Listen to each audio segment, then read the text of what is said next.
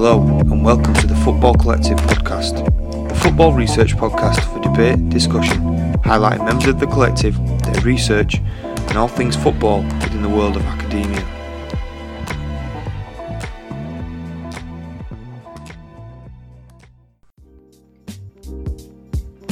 Hello and welcome to a special episode of the Football Collective podcast. On this episode, we're joined by Dr. Dan Parnell from the University of Liverpool and Dr. Danny Fitzpatrick from Aston University. In this episode, we will be discussing the evidence they've submitted on behalf of the Football Collective to the Select Committee for the DCMS's Call for Evidence, Sport in Our Community. First of all, one of you can just give us a short bio of what this entails and what you've submitted this for, and then we'll get fired into the details of that a little bit further. The motivation really for submitting the evidence is obviously in the context of what's happening with COVID, and it's kind of exposed and shone a light on the issues and kind of inequities within the game.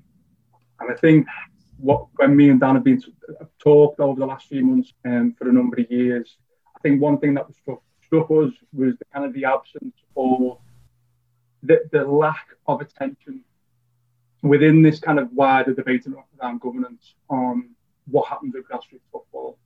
And I think it's that kind of neglect.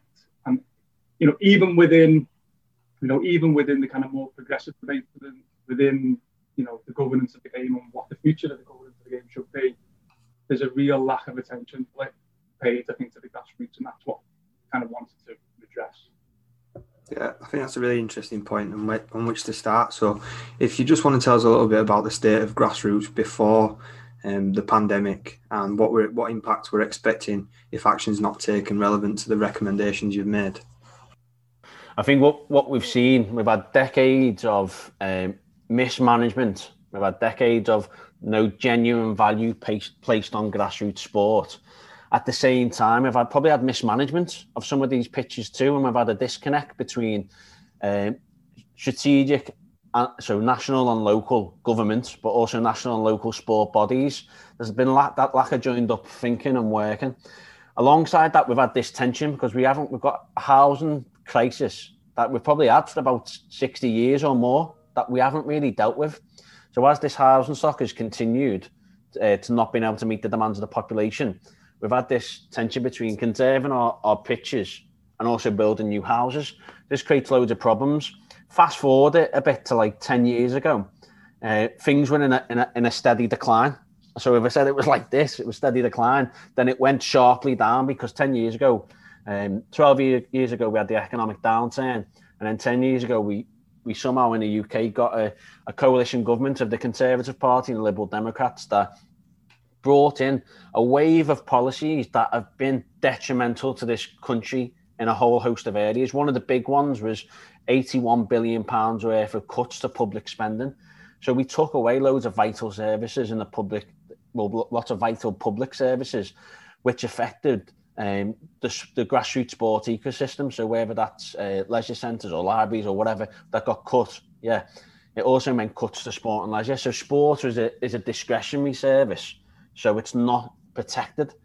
As a result of that, it's easy just to take away. So we've got to make hard decisions. So just get rid of grassroots sport, or the support for grassroots sport. So that had a number of knock-on effects. I tried to describe it in a number of ways. So first off, what this means for a grassroots pitch. So probably for the past 30 years, a grassroots pitch hasn't really been developed.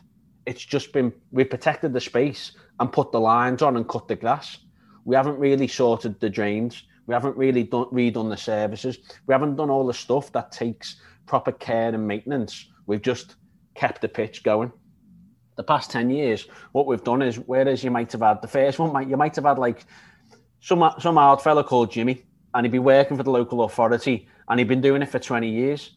And he wouldn't just cut your grass. What he'd do, he would speak to the people running the pitches, and he would also he'd pinch a bit of manure from the rose beds and the roundabouts, and he'd put that over the goalmouth service. So he'd look after it. He'd have that care and he'd have that goodwill. What we've done is got rid of all those people, all that human capital, and replaced it with the private sector, less people with less hours on less money, and they're working to target. So they'll be cutting down the sides of a motorway, then whizzing the lawnmower over the football pitches and then getting off. So the pitches aren't even getting maintained to what they were. They're just degrading. So that's happened. Alongside that, we've then had the quality of pitches going down because of that outsourcing.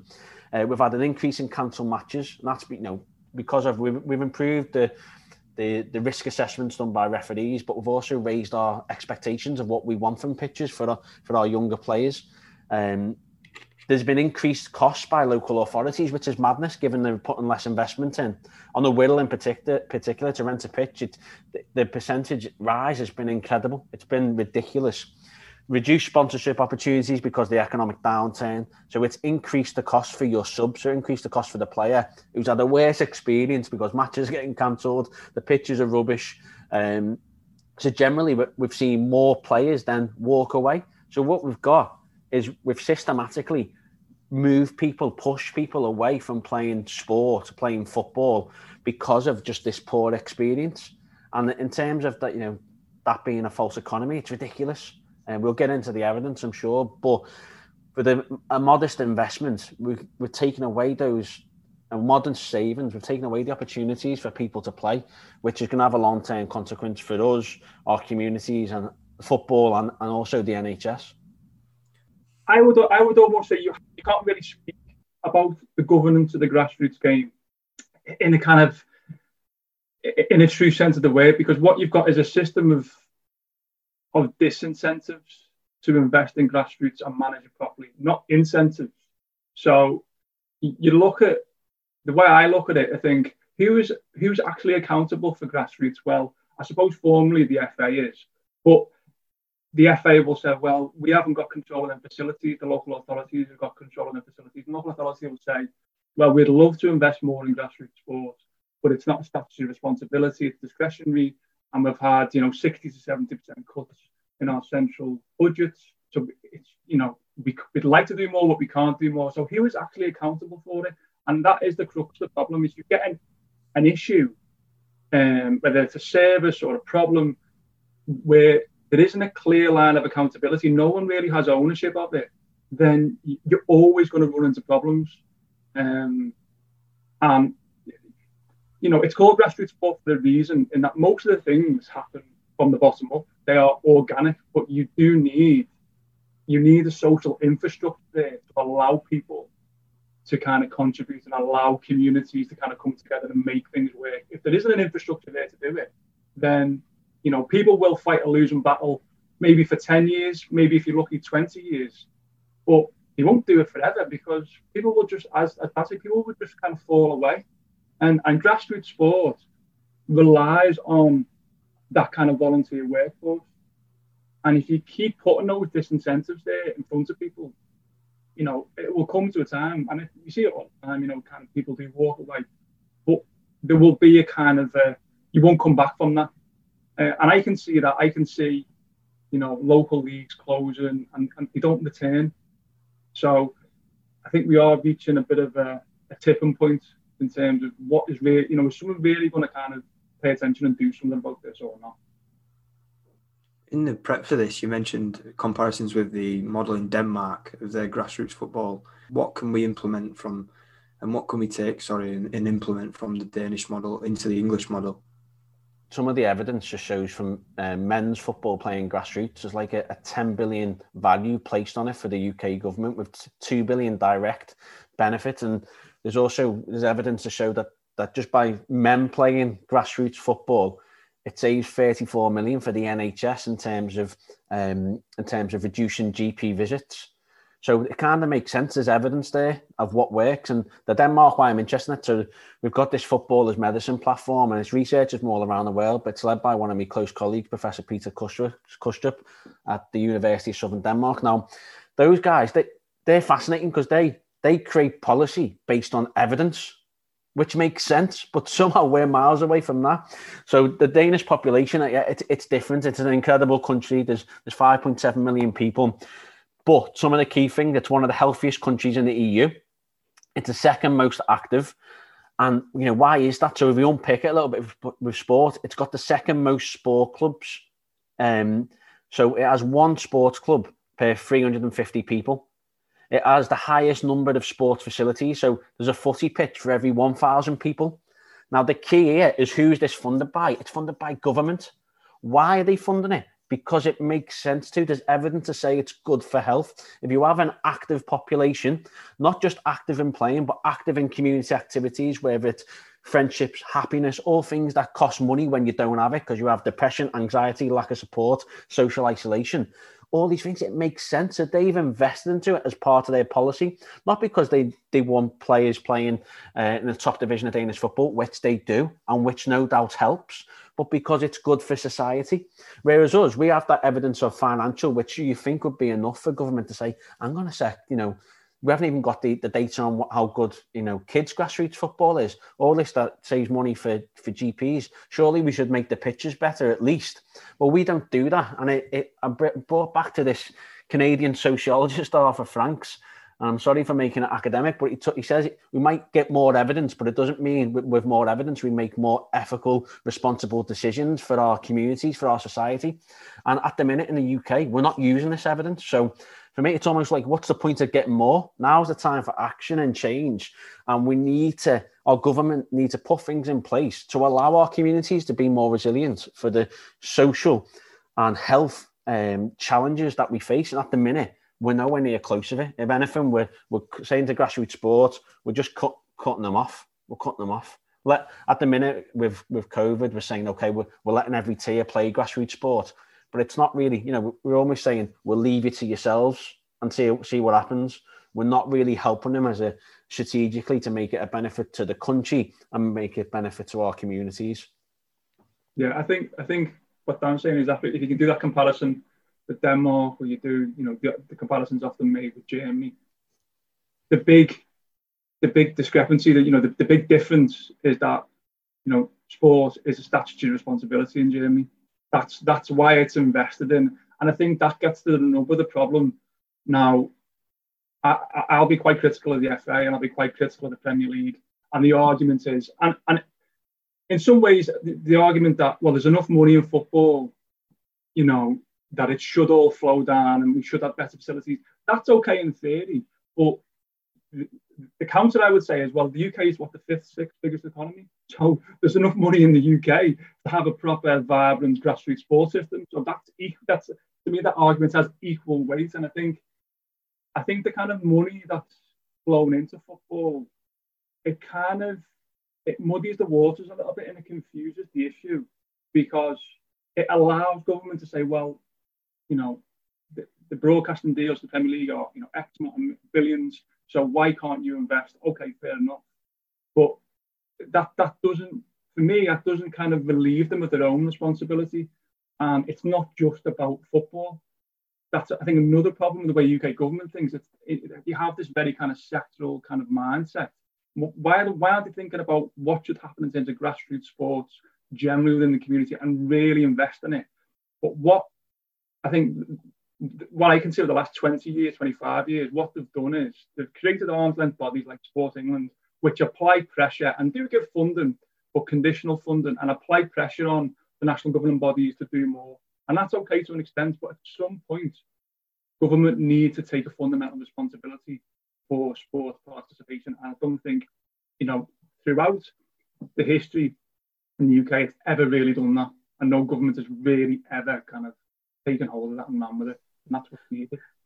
Just add to that really quickly, Dan. I think I agree. So this isn't a digs at the bodies that have been put in place to make a difference. All we're saying is that they haven't got enough power to make a difference and enough resources. And we know they're saying more isn't always better. Totally get that. But these organisations do well with the money that they've got, whether it's a Football Foundation, Sport England. Let's equip them to do more or have something different that really champions grassroots sport. Let's stop linking the Premier League to grassroots sport. The Premier League's a beast that gives billions to the in tax to the exchequer each year.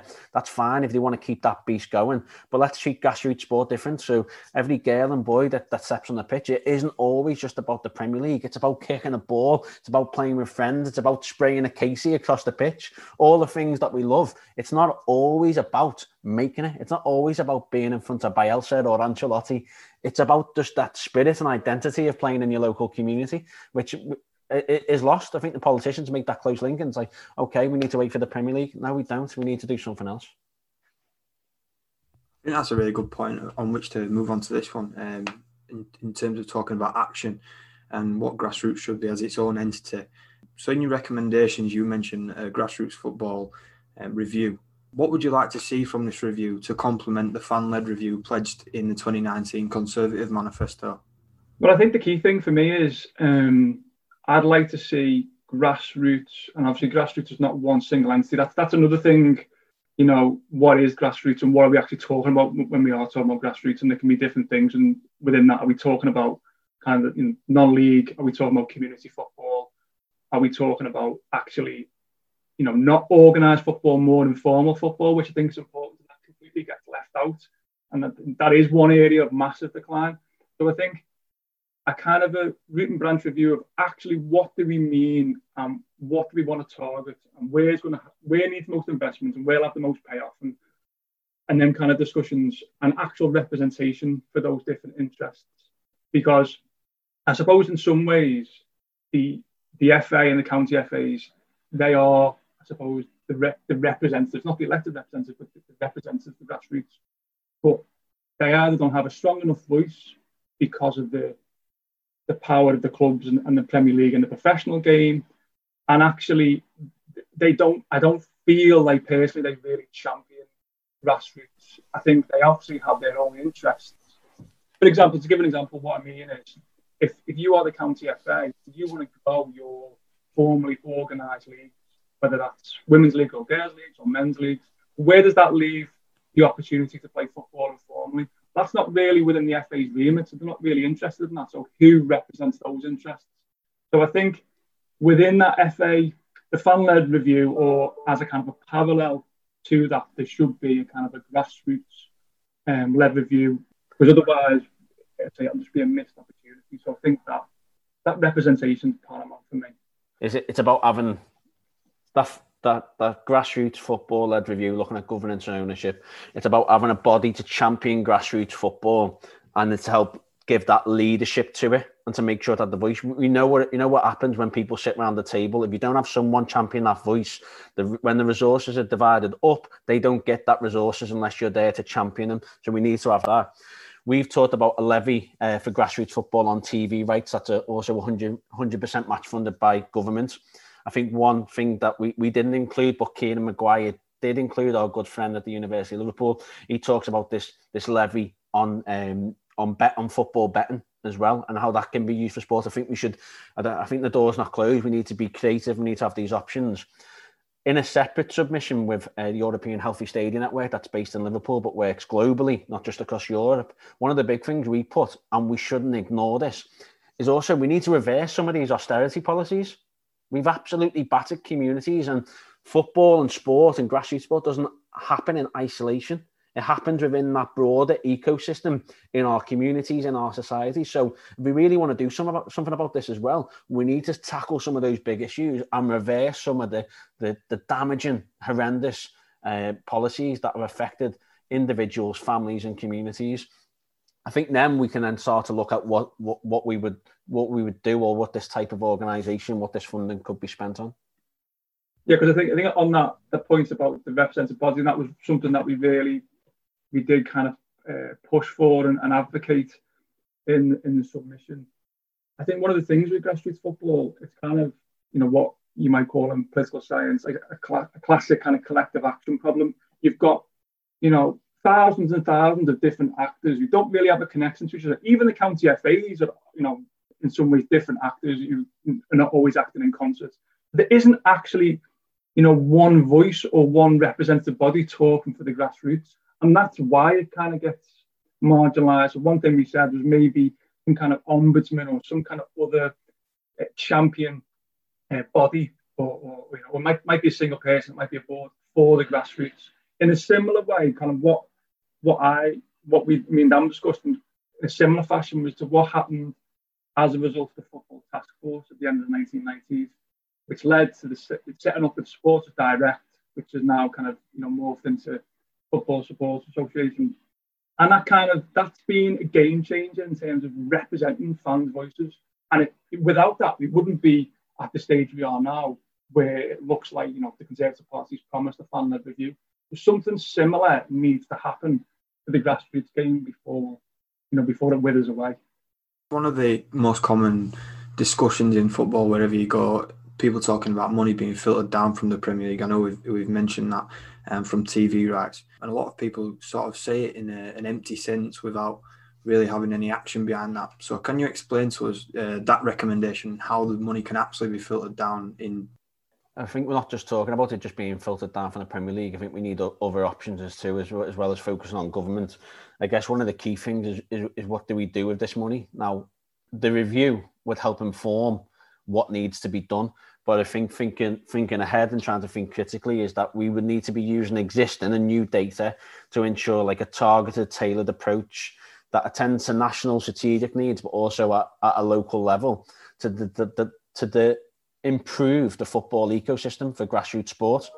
We need to have this body that will scrutinise those key bodies, the FA, the English Premier League, Football Foundation, Sport England, Department of Culture, Media, Sport, and really challenge them to do better and make sure this stays part of the agenda. We need to direct research and development. So that's about targeting resources, but also reflecting on whether things are working to improve them or change the plan and start something new. And then we need to, one thing that grassroots sport's probably missing, and we have this in pockets, and it might appear in pockets of different platforms on social media or different local groups, but we need to share best practice as well.